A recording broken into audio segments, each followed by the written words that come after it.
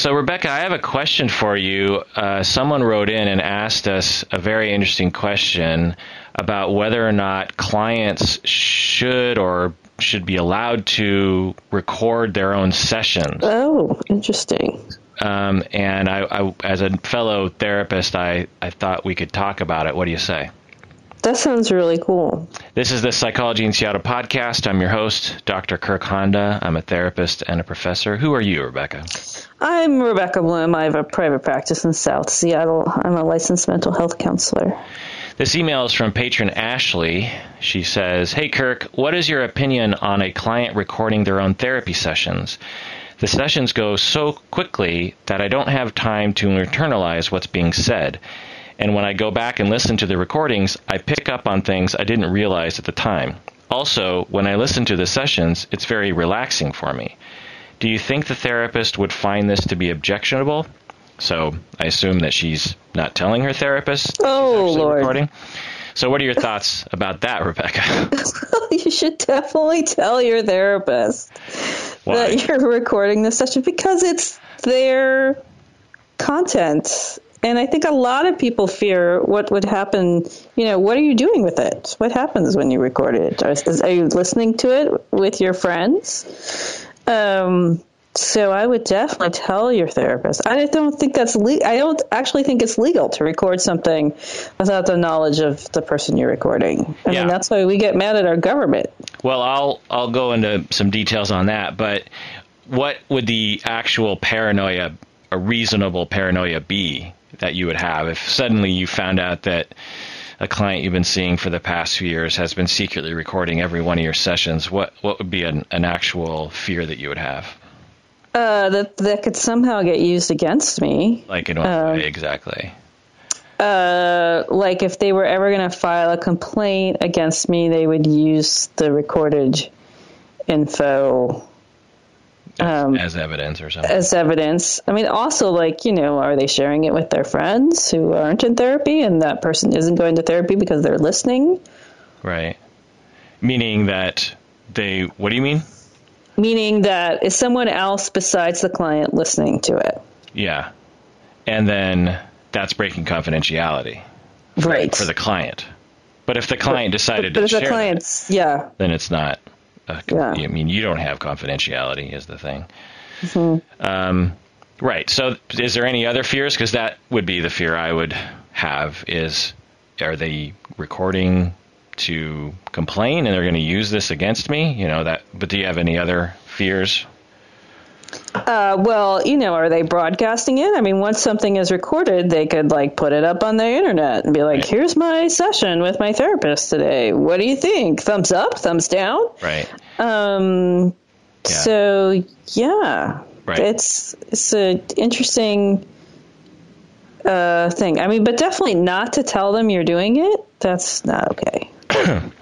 Yeah, it's interesting because as I think about those fears, I think, well, if they are going to complain about me and they're going to use the recordings in their complaint and their complaint is valid, then I deserve to have them complain about me and use my actual words against me. Because if I'm doing something unethical or illegal or something, I think I sort of deserve what I get if I've done something wrong.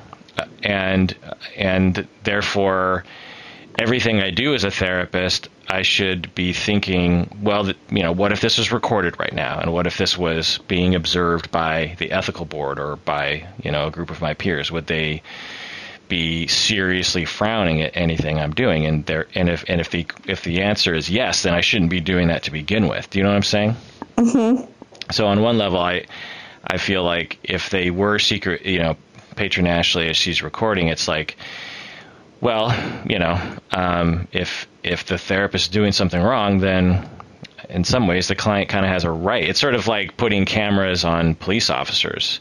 Sure. You know, if police officers, you know, a lot of police officers will say this will interfere with their work. And, you know, what I have to say about that is, well, if the truth interferes with your work, then, you know, maybe your work isn't quite right. If your work can't stand the light of day, mm-hmm. then something's wrong with your work. And I kind of feel like my work with my clients is similar to that. Now, having said that, I wouldn't personally appreciate being recorded in that way.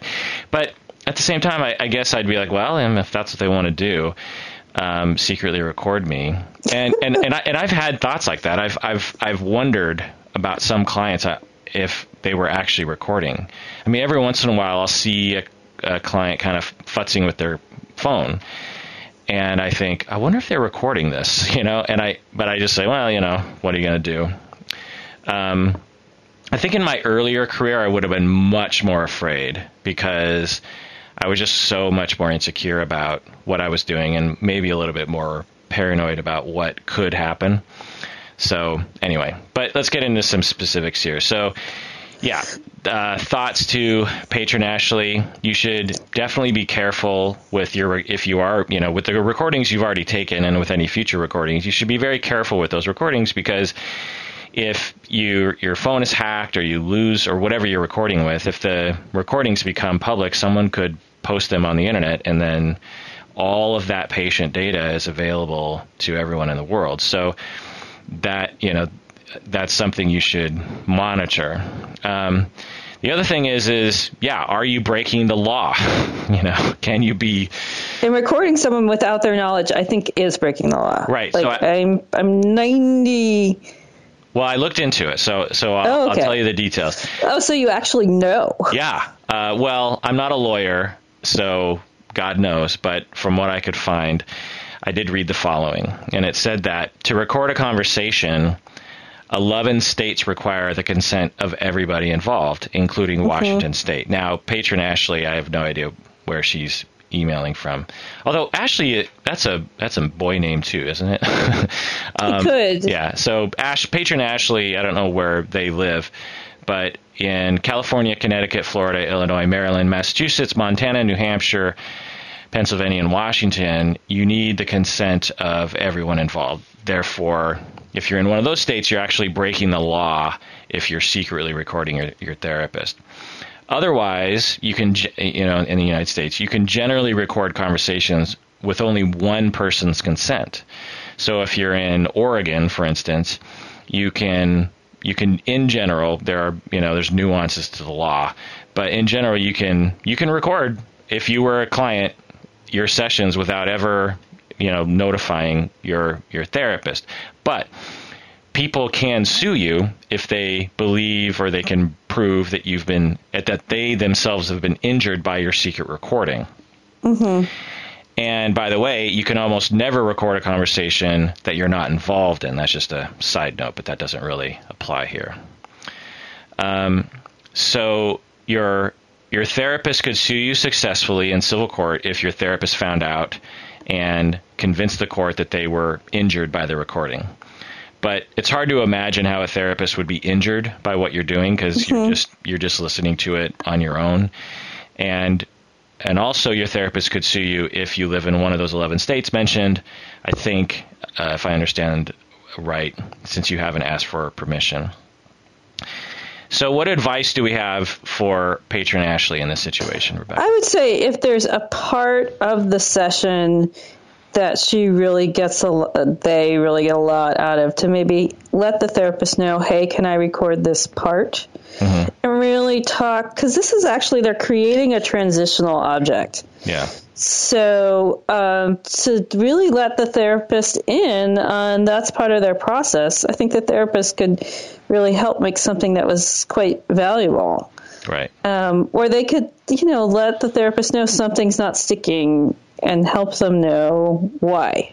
Mm-hmm. Transitional object meaning the recording can act as a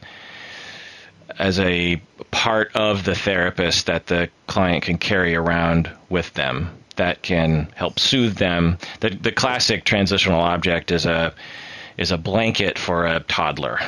The toddler loves their parent and is, cuddling with their parent as they're breastfeeding or whatever.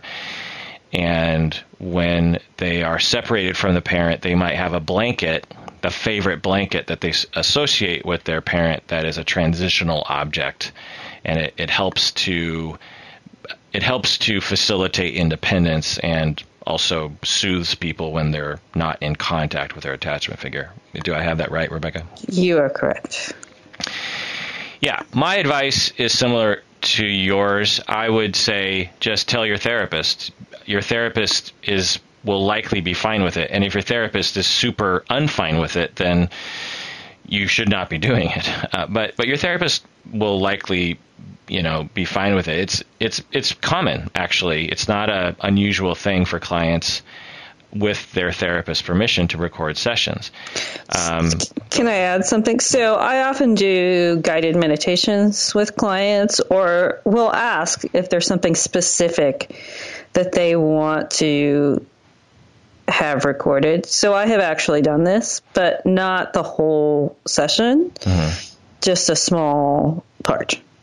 Right. So they could take that with them and use that recording as a guided meditation every day outside of actual therapy. So there's a lot of benefit to that. And I think some of what this person is saying is important. The session goes so fast. Do they need the session to slow down? Yeah. So that, if the client says, like, you just lost, I'm already flooded, that's important information for the therapist to know.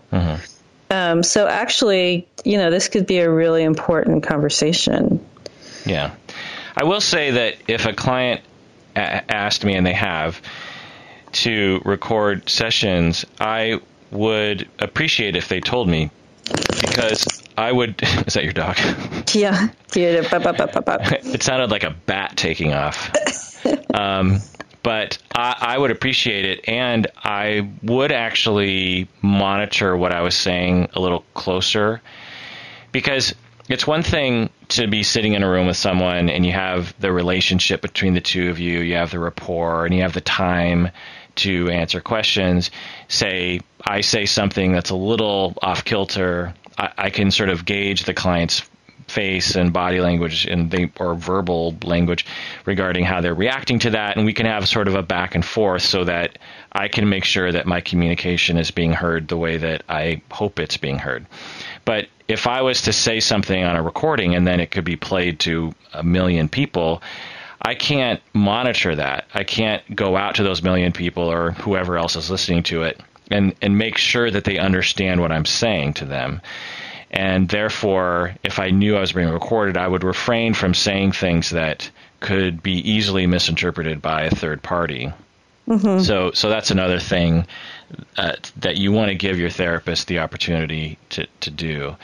Maybe you could develop a contract between you and your therapist where in the contract it says you, as the client, will not share that audio with anyone else. You will listen to it between sessions, and you'll delete it within a week, or maybe you can come to some agreement so that the therapist can just feel more secure in terms of what we're talking about. But the bottom line is it's just not good to deceive people. Right. Or there's something happening in the dynamic. Yeah. There. That you think is being expressed through the client's non-openness. Is that what you're saying? Yeah, the fact that they're recording it, that they're listening to it after, that they feel like the session goes too fast. I mean, that's key for me. Yeah. Is that if they feel like things are going too fast and they're missing stuff, great. That's super important information for the therapist. Yeah. To know to slow it down. Right. Yeah, you could slow it down. The therapist and client could slow it down by taking check-ins every 10 minutes or something. So, okay, let's slow down. How you feeling? Are you in your body? What have you been internalizing? Are you internalizing anything? Do you need to do some relaxation so you could better integrate what we're saying in session? But at the same time, I can absolutely see this. When I listen back, when I'm involved in recording, when I'm involved in a real conversation and I record it and then I listen back to the recording, I always hear so much more, even if I'm totally calm and present in the conversation. When I listen back to a recording, I hear things that I didn't hear or I hear emphasis on things that I didn't hear the first time it went past me. Emphasis on the wrong syllable. Right. And it's a phenomenological thing in that, the research that I've done is phenomenological research, and I've also dabbled. I record podcasts and I record interviews, and will sometimes listen back to it as a way of editing it or just listening back to it. And it's fascinating how much deeper my understanding gets upon listening to recordings of conversations that I've had with people. So I could see some absolute value in that, even if they did attempt to slow things down in session, Mm-hmm. Go ahead. I think people often want the session to go longer. They want to understand more. So I could see that. Yeah. All right. Patron Ashley, let us know what you think about that. That does it for that episode of Psychology in Seattle. Thanks for joining us out there. Please take care of yourself. And why should people take care of themselves, Rebecca? It's a lot of work, but it's good work. A lot of work, it's good work. Yeah, okay.